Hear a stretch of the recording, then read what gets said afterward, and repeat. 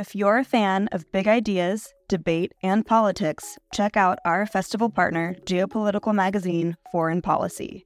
A forum for informed debate about global affairs, Foreign Policy keeps a finger on the pulse of world news and political happenings. Beyond articles that delve behind the headlines via traditional reporting, Foreign Policy has so many other products to offer, ensuring that no matter how you like to engage with eye-opening content, there is a method for you. Check out their free offerings like Foreign Policy Live, their forum for live journalism, newsletters, and podcasts. And with a subscription, unlock in-depth features and quarterly magazines, including their recently dropped spring edition all about India. Fans of IAI will love Foreign Policy for more of the mind-expanding, insightful content that they seek. To explore their content, take advantage of an exclusive discount for IAI fans. Subscribe now using promo code LIGHT24 to save 50% and unlock access to everything Foreign Policy has to offer. Thanks for listening to this Institute of Art and Ideas podcast, bringing you philosophy for our times. Here at the IAI, we're committed to taking philosophy out of dusty books and lecture halls and into the heart of public life. If you enjoy this debate and want to carry on the discussion, or watch over 1,000 more debates and talks on all the latest issues in philosophy, science, politics and arts, visit iai.tv. Remember to subscribe and review on iTunes.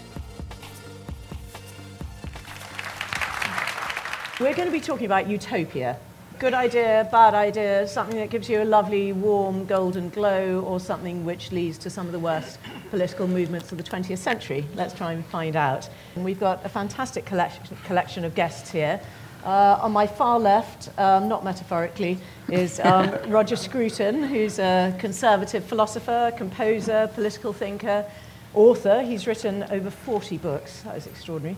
Natalie Bennett, leader of the Green Party, former journalist, and she's also founder of the blog Carnival of Feminists. And Philip Blond here, also political theorist and theologian, leading proponent of red Toryism, which I'm sure you can explain later if you like. At great length. And he runs a Res Publica think tank and focuses on dismantling the traditional political binaries of right and left. So you're politics fluid, are you? Yeah, but not fluid. quite like Trump. No, I should hope not. I'm going to ask each of the speakers to talk for roughly 5 minutes, and then we'll start a proper debate. Roger. The record of utopian thinking is not that good if we look at the history.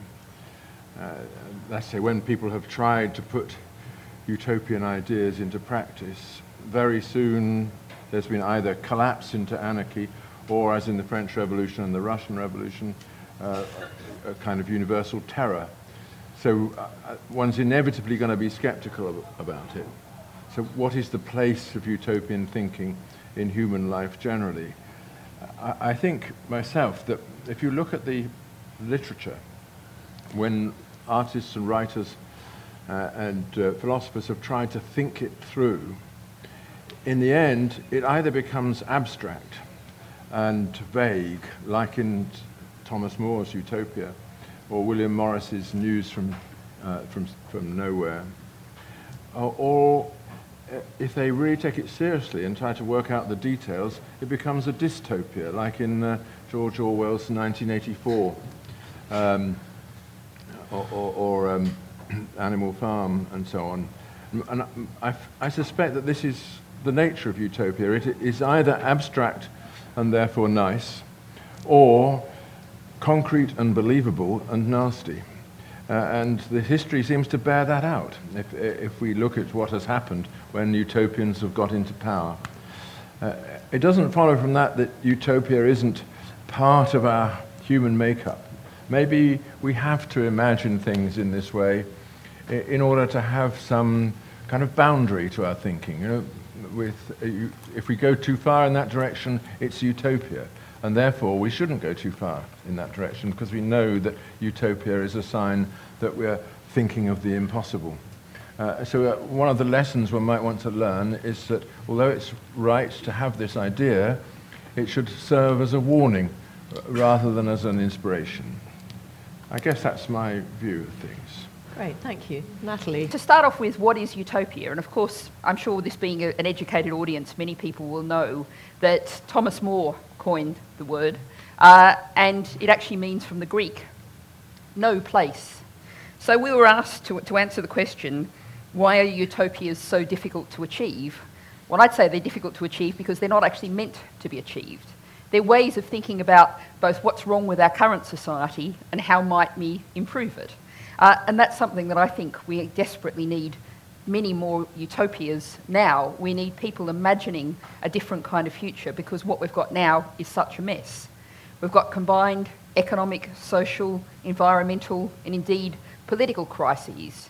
And, you know, I don't think it's utopian to imagine a House of Lords, a second house that's actually elected in a really radical step for British politics. That's not utopian. I think that might be described as democratic, really.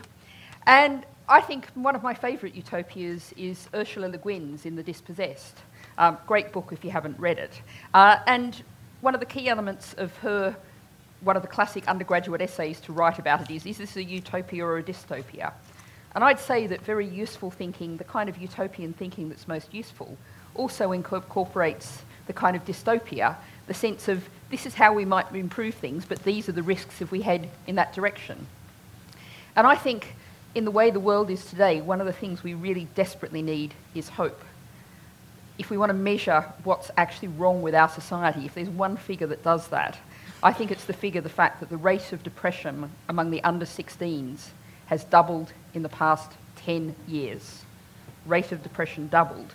We need to offer people hope that we can have a better society, a society that works for the common good without trashing the planet. And what we need is many more people creating, presenting utopias, artists, political thinkers. There are an awful lot of apocalypse movies that I'll be referring to, and apocalypse artistic works that I'll be referring to later.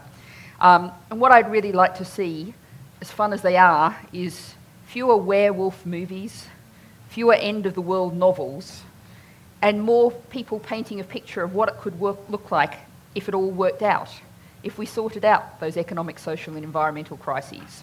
Now, one of the few books that's actually done this is Jonathan Porritt's The World We Made, and that's written as an imaginary history where from 2050 a school teacher gets his pupils to write projects explaining how we got to a world in which standard working week is 23 hours, in which we're entirely dependent on low carbon, renewable energy sources, in which we've got our food supply sorted out, we've got our water sorted out, we've got everything sorted out.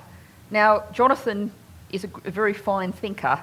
I think even he himself would probably admit that he's not probably written the great English novel in The World We Made. So I've got a challenge. I'm sure there are some artists, some creative people, some movie makers in the audience.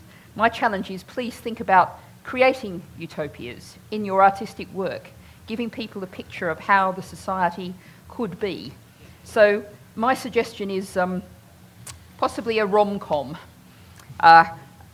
This is not a political movie. It's a movie where boy meets girl, boy loses girl, boy gets girl again. And it's set against a world in which we've sorted out our economic, social and environmental problems. A utopia, if you like, but the kind of reality that we actually have to achieve in the next couple of decades, the kind of radical change we have to achieve in our society, in our world, so that we all have a future. Thank you. Philip, does that sound a bit utopian to you? I agree largely with what Roger argued. So let me try and make points that sort of add to that. Let me ask the question, why are utopias prone to danger?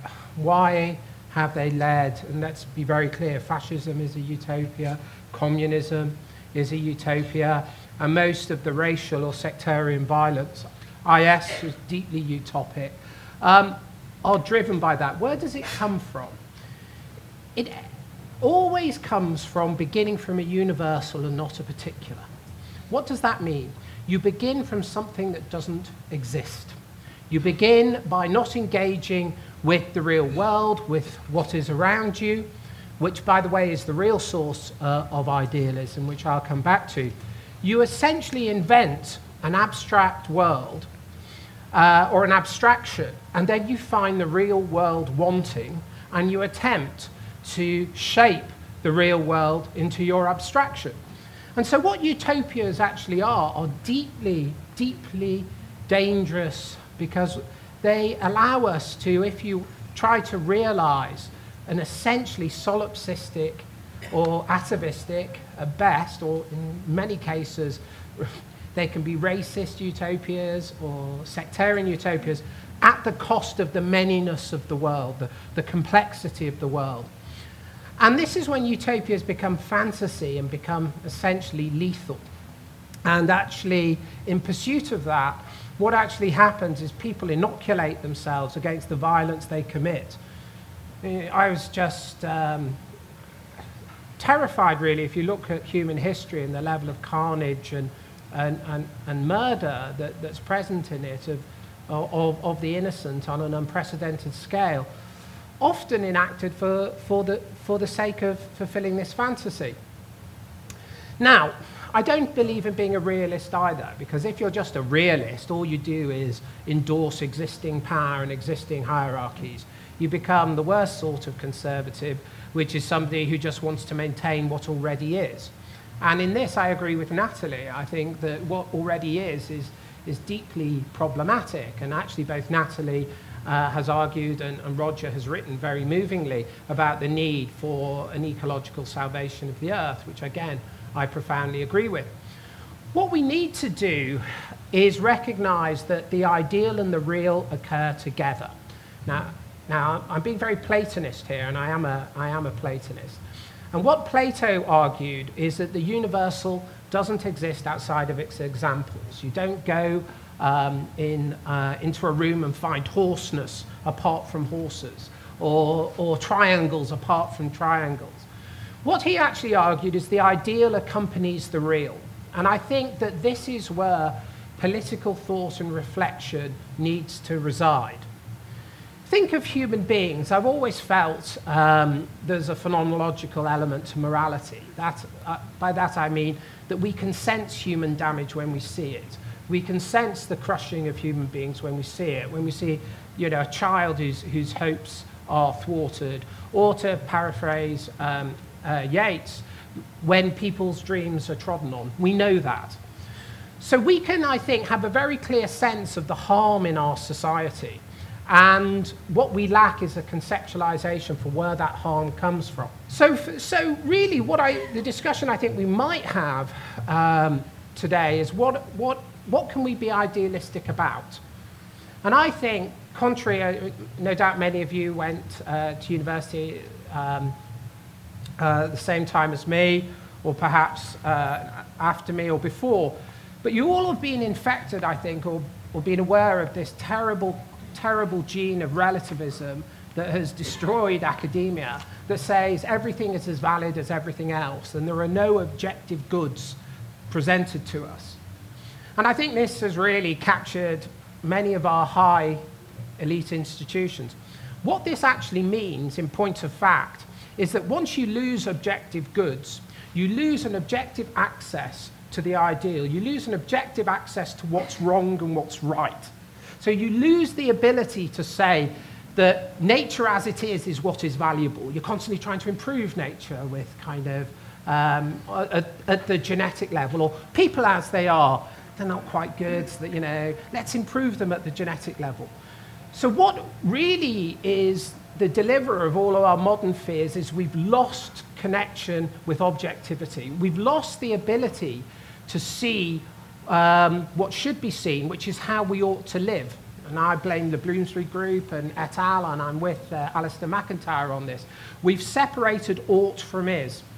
And for me, what I would like to argue is that actually we've got to link ought and is. We've got to actually view the world in which the ideal and the real occur together, which is what Plato argued, and that we can actually see the sorts and forms of life that we ought to live present in this world. And that's the idealism that isn't a fantasy, that doesn't produce a sectarian good, for white people, or a sectarian good for one sex over another, but actually a good that says what is the genuine common good that we can all enjoy. And that's the stuff that can really transform and save lives. So to sum up, sorry, Mary, to sum up, if we really want to be radical, if we really want to tackle what's wrong, don't believe in subjectivity. Rediscover the sense that there are objective, not just material goods, but ideal goods that are open to all of us. And then and only then can we have a proper idealism. Great.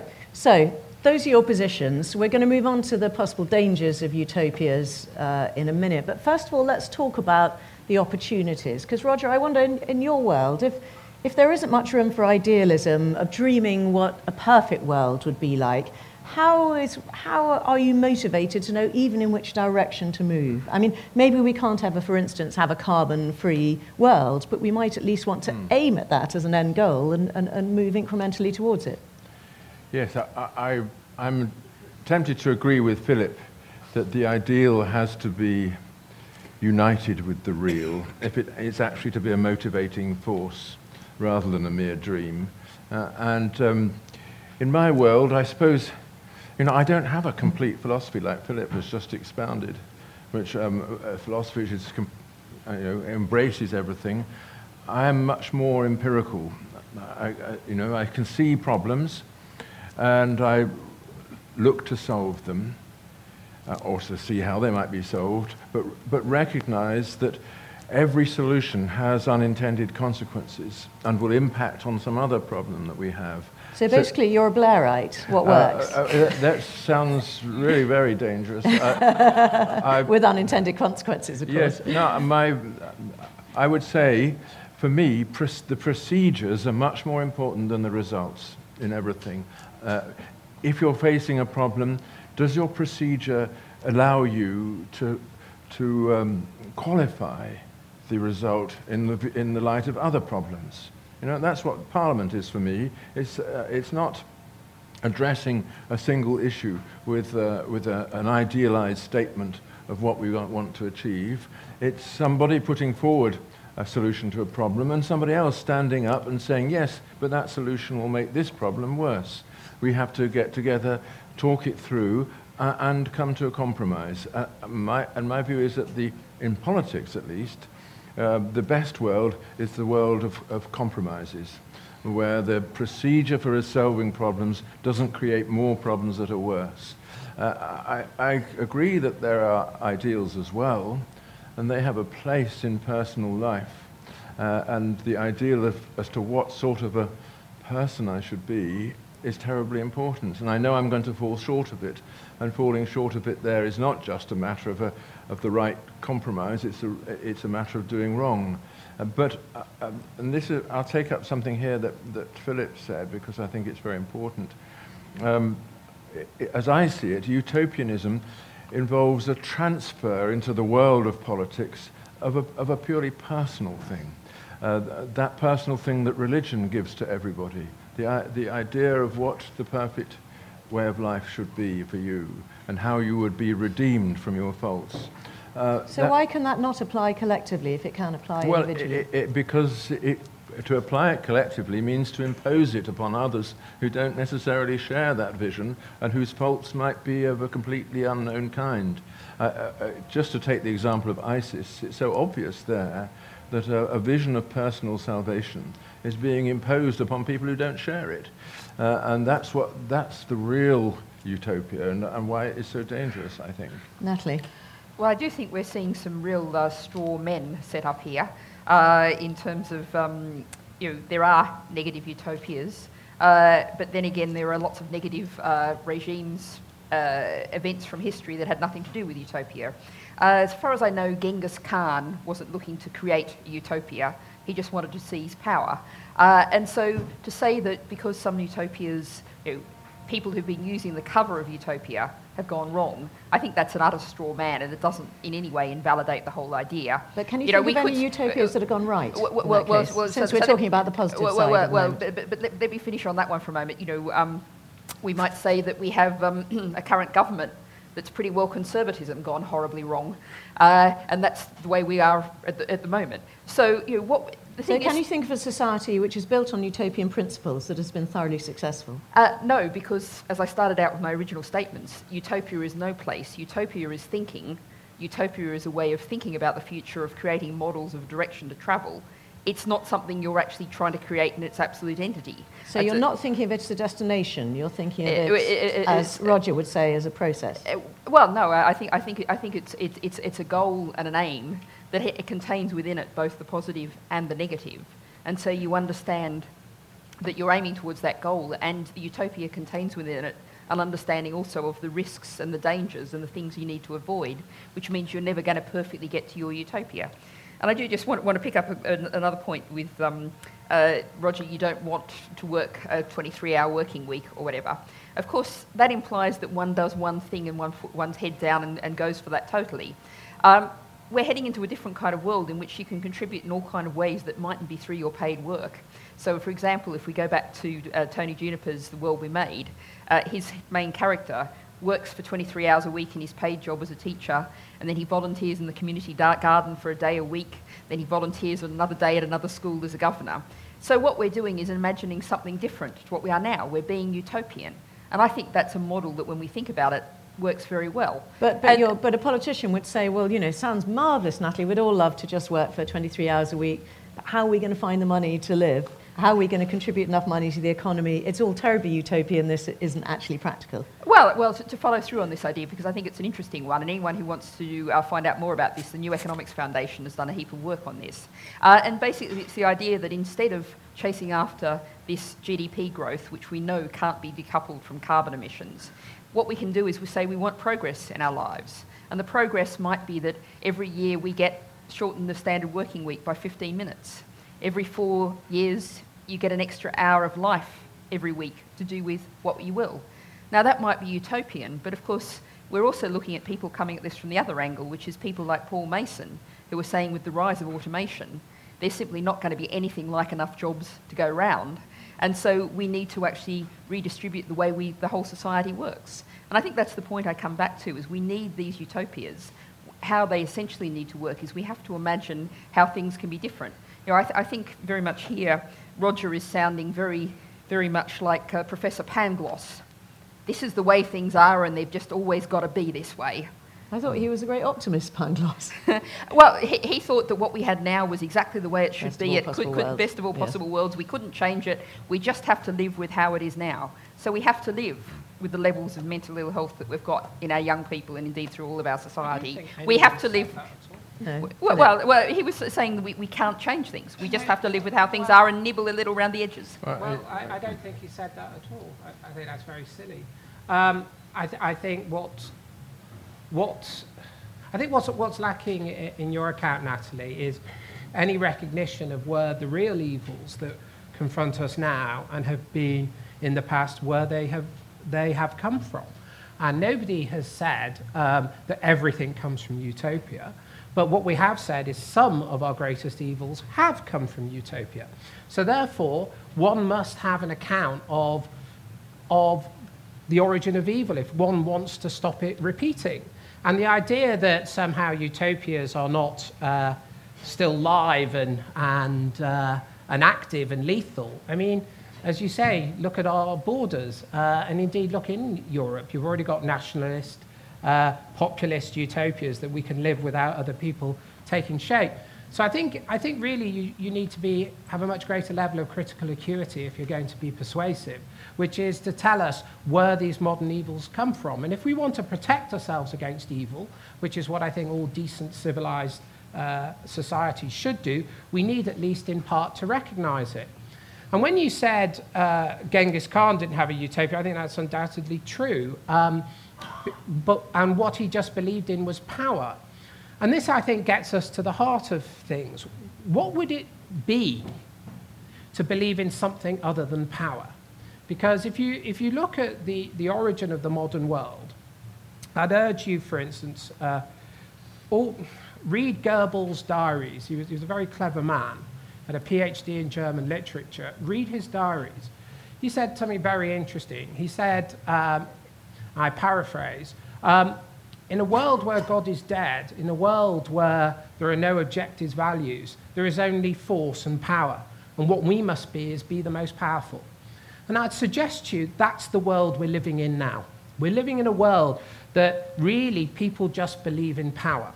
And I think there's Do you really think that? Yeah. I think it's unfortunately true, particularly ruling elites. I think we have a managerial elite in the West. I don't think the Labour Party at the moment believes in power particularly. No, it believes in something Purity. far worse, that sort of somehow a centralised state will take over and run everything in the same way. But the point I'm trying to make is that what we in the West, if we want to protect ourselves against evil, which is the real discussion kind of we should be having, we have to rediscover the values that will protect us against evil.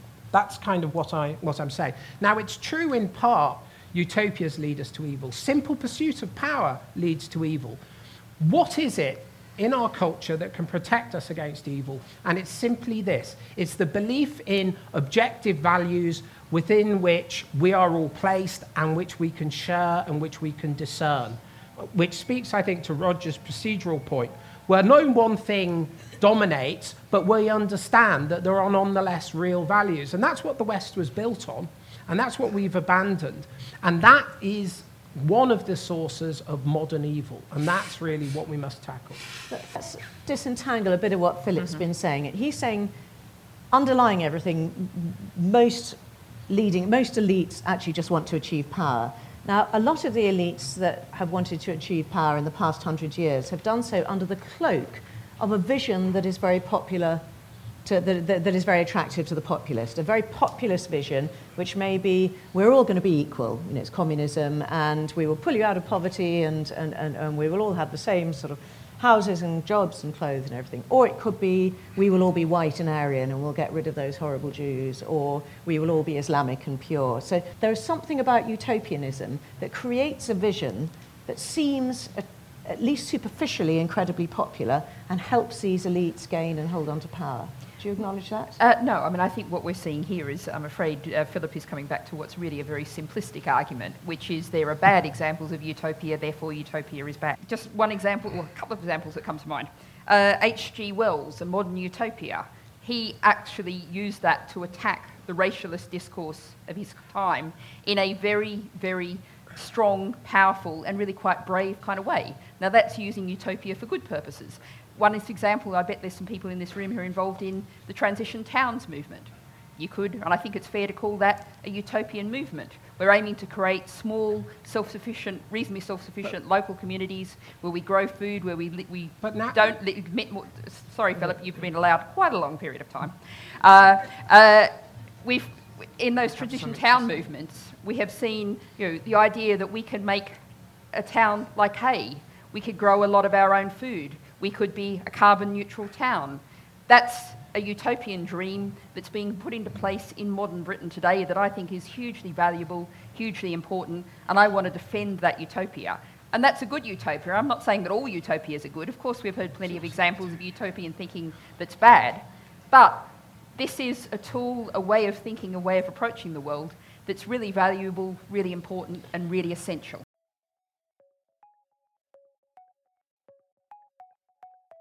Do you want to hear more from the world's leading thinkers? If the answer to that question is yes, subscribe to iai.tv for unlimited access to thousands of debates, talks, articles, academy courses and live events. Are you bored of the surface level news, politics, sports and entertainment coverage on your newsfeed? Go deeper, get the philosophy behind the news and get the latest big ideas from the world's leading thinkers on subjects at the core of the human condition, life, the universe and everything in between. It's free for the first month, and there's no commitment to pay, so subscribe now to understand the world beyond the surface level. Or you could take, say, Scandinavian democracies, which on the whole have been very peaceful, they're very egalitarian, the governments move from one party to another, and yes, they're not perfect, and they've had a little bit of rise of nationalism and racism, but on the whole, people tend to be happier in countries like Denmark, and they've been prosperous and reasonably equal. I mean, could that not be an example of a utopia that more or less worked?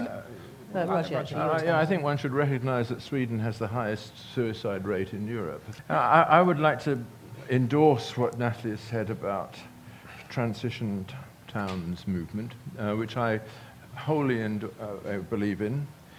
And I would not call it a utopia. It's a circumscribed experiment in concrete realities. Here is a town which is going to try, as best it can, to sustain itself through its own product and without polluting the planet and so on.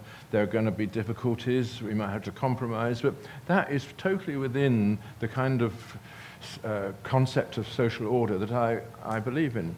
It's not somebody with an all-comprehending radical plan for the future of mankind, conscripting people to impose it. It's nothing like that at all. It's an agreement among residents to live in another way. I wrote a little book once, an answer to William Morris's News from Nowhere, which I called News from Somewhere. It was simply a description of where I am. You know, the little farm which I acquired and which I and my wife attempt to make into a form of life which is not just sustainable for me, but perhaps an example for others. That sort of thing, that's anti-utopian thinking. It's thinking that comes out of engaging with the concrete problems that we cannot clearly foresee, but we know how to approach them when they do occur. I think, you know, that's the sort of thing that I imagine Philip is supporting as much as me.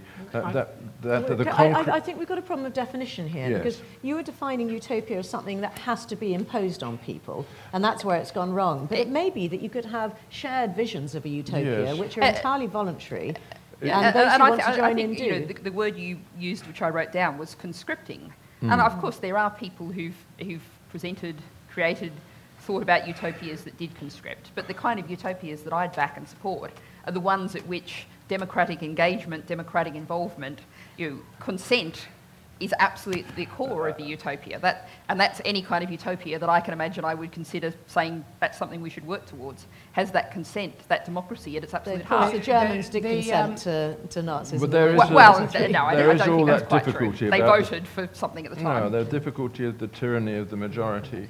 You know, of course, the parts of Syria controlled by ISIS, no doubt, enjoy the consent of the majority of the people living there. But consent is a dangerous thing too. People, you want to know that they're consenting to something that they understand rather than something abstract. And you've got the minorities to bear in mind. Sorry, Philip wants to come in. I think, Natalie, you have to show some rigour in the concepts you deploy. As far as Let's I not can be too personal. No, but because I think it's not true. ad femina. No, but I think it's true because utopia is being used to describe anything nice and progressive, and that's just not the case. Utopia has a very specific shape. It's a very specific structure that is genuinely dangerous, what we're arguing. And what I argue... But that's where you're defining utopia. No, but I think the consensus would be with me. It's not everything I like as opposed to everything I don't like. And what I argued is that dystopias, and H.G. Wells would be one, are actually very useful ways of criticising the present to enable us to think. The debate we need to have, and I've long supported transition towns, I argued for this, back in 2010, What I think we should discuss are what are the limits of legitimate political imagination? How can we imagine another world in a way that engages with the world such that we can genuinely bring it about? The trouble also with utopias is they don't persuade enough people, so they do end up having to be imposed, which is what makes them so dangerous. Really, what we should be discussing in politics at this stage is why it's so difficult to get practical idealism adopted. That's really the stuff, and I think that what we need to do is begin with what's present around us and the very commonplace recognition that something's wrong. If you actually poll people, enormous majorities agree that things are wrong, and enormous majorities agree largely with what's wrong in terms of what wrong looks like. And what is worrying for me is on the basis of quite a large political consensus about what's wrong, we are still unable to build what's right. And that, I think, is the real political dilemma that faces us. And that's the role for the political imagination, which is what I think is a non-utopic form of thought, because it's actually about delivering on the ground. Well, actually, we're about to move into this section, which is how can we affect change? So actually, that leads very neatly into it. Surely you need some idealism coming from our politicians in order to engage voters behind the sort of change that they want. Aren't voters feeling disengaged from the political system because they're not hearing enough idealism, Roger? Well, this could be the case, though I think one has to recognize that a politician, his or her time is taken up by the addressing problems that arise from the existing situation. Of course, there must be the background resource of human values. You have to believe that there is such a thing as the fulfillment of the human being, and that we are fulfilled through love, respect, charity, and those old virtues that we've known, about for the last 3,000 years. That's all true. But it's very difficult to know just when a politician should summon those things.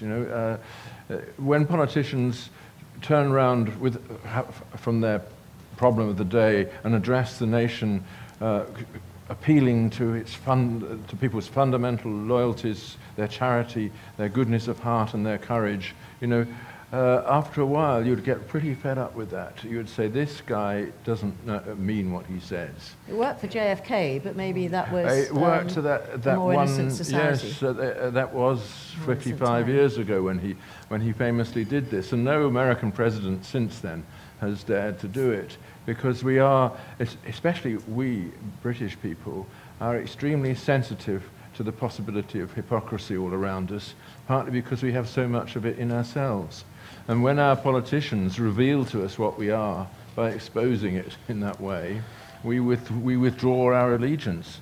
And I think it's nice to have a form of politics which proceeds like a court of law, not invoking the Almighty all the time, not invoking the ideals that we do actually have and actually share, but addressing the problem. And I feel that, if politics was like that, I'd be not happy with it, but unhappy in my normal way. When Philip talks about practical idealism, I immediately thought, isn't that a bit of an oxymoron? And we actually have got idealism in politics now via Jeremy Corbyn, but he's hopelessly impractical. And it may be that the two I think that's your conclusion. I don't think that's a statement of fact. I would love to see how his idealism actually stands up to the practical pressures of having to run the country.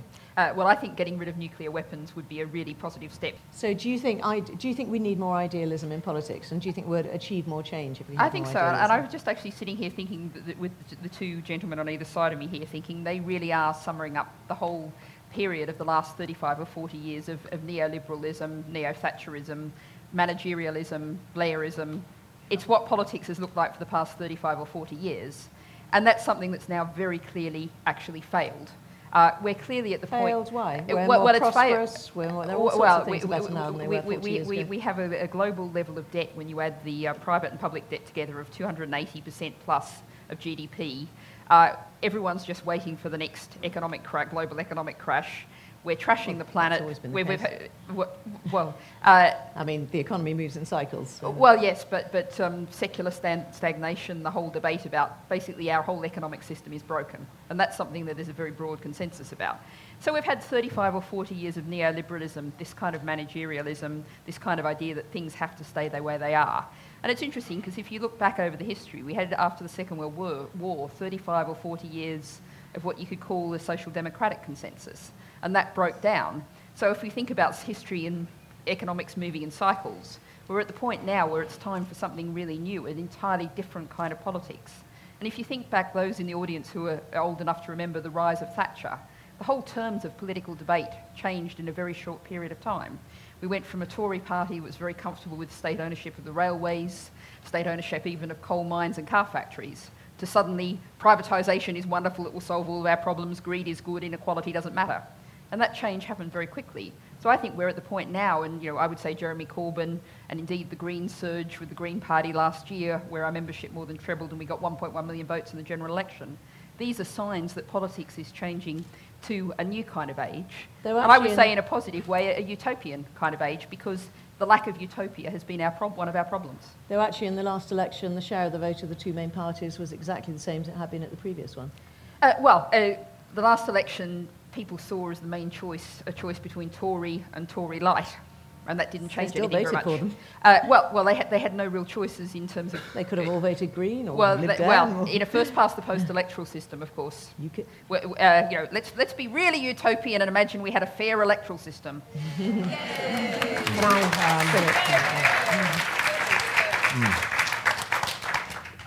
I really think that somebody who obviously hasn't read anything Roger's done or kind of the positions I've adopted, only somebody who didn't know anything about, I think, either Roger or my work would call us neoliberal or neo-Thatcherite. Roger's been arguing for... Just hear me out. Yeah, Roger's been arguing for... Attack the argument, not the woman, please. No. I am attacking the argument because I'm trying to say that this is silly because it's non. Let me tell you why. It's non-lucid because it's not speaking to the problem.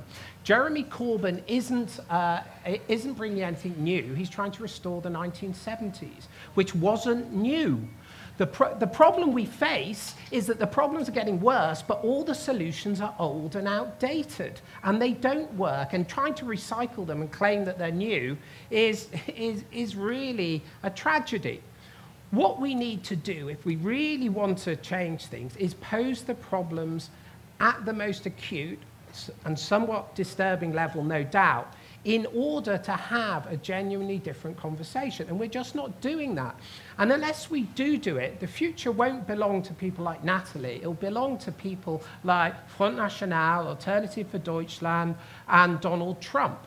So unless we rethink what it means to be radical, we're really heading for a very, very dangerous resolution of these problems, which again will be a return, because nothing is ever quite the same, to a form of authoritarianism. Okay, so you've just found yourself in number 10. In just a couple of minutes, what are your radical propositions for doing things differently?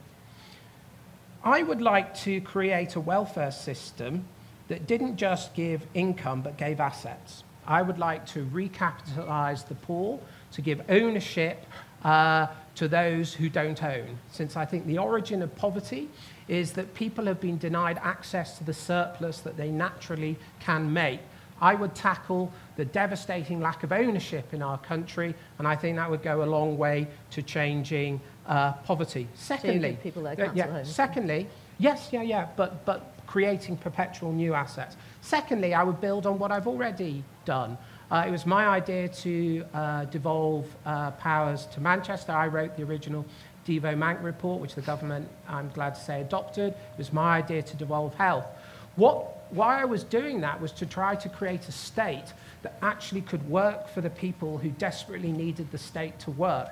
So the centralised state cannot help the poor because the centralised state cannot deliver what the poor need, which is a whole new ecosystem around place that can craft the multiple factors that prevent human flourishing, from the look of a place to education to health and so on. So it's kind of my politics, I would argue, that are the more radical and idealistic. And I think that it's only by having those sorts of offers that we can transform things. All we're getting is recycling. I don't know why people are applauding the recycling of radicalism that isn't radical. I agree with you on the applauding of these are problems. I agree with all the problems Natalie said, actually. But the problem is the solutions are old. They're not transformative, and they won't deliver the world you want. Roger, does that sound dangerously utopian, Philip's idea? Philip's life has been one of speculation about politics and imagining solutions to the comprehensive problems of modern society. I have not been like that. I wonder whether, Philip has done well out of this because it occupies him for more than 23 hours a week. And it would occupy me for a day, I suspect, at the most. But I don't take the underlying view, which I think Natalie and Philip share, that politics either contains a full understanding of the problem or the possibility of a solution to what we modern people are. I think that we are living through a spiritual vacuum, that we have lost a lot of our cultural bearings, that we don't fully know how to deal with and trust each other, and in particular relations between the sexes and relations within the family are under strain. These are things which I don't think can be addressed through politics, and the attempt to address them through politics is one of the things that goes wrong at utopias. So I would withdraw from the whole business of seeing the realm of ideals as being identical with the realm of politics. I would say that all of us have that duty to address our own private lives and resolve the deep problems there. And somehow we don't have the resources that once we had. And you know, obviously the lack of religion is one part of this problem. Just what the solution is, I don't know. It is perhaps, obviously we have to amend our ways of dealing with each other. You know, we have to be kinder to each other. We have to recognize our loyalties and commitments, and this I do agree with Philip, and perhaps with Natalie too, in her reference to transition towns, that our loyalties and commitments are fundamentally local, that they exist in a place, and making that place holy to ourselves and the place of our consolation is our primary duty. Politics comes next. Well, I think what Roger's just said really is actually both unrealistic and in a way idealistic. The solution is in the individual. And if we bring this down to a concrete kind of level, one of the things that I'm always saying, and I think people understand much more now, that the Green Party is not concerned with individual behaviour. We're not running around telling you how as an individual to live your life. What we need is entire system change. So, for example, there's no point in telling people don't use your car to drive into Hay if there's no public transport available. We need an entire system change to make public transport affordable, reliable, convenient. And until then, people have no hope of changing their individual behaviour. But you can say it in London, for instance. Yes, but not in Hay. But just to pick up the specific point that Philip said, complaining about offering old solutions. Well, I don't think things like the citizen's income, the universal basic income, the idea that nobody should be left with no money at all, everyone should have that income every week, is an old idea. Whereas I think what he's putting forward, it's been around for ages. It's been around for about 40 or 50 years. No, whereas what you've got is you're going back to. Sorry, Philip, you will possibly let me finish a sentence. Thank you. Perhaps. I've got a very loud voice, I promise you. Whereas what you're offering, your revolution is the ownership of assets. So what we have is Thatcher's right to buy writ large. The private society based on private assets, and that's the solution to all problems. And of course, I'd really invite you to have a look at Philip's solution to Devo Mank in Manchester, which is the devolving of the responsibility for dealing with things like health and social care without the money or the resources to actually do it, which I think is very neoliberal. Right, well, on that point, I'd like to say thank you very much to all three of you, but particularly to all the audience here.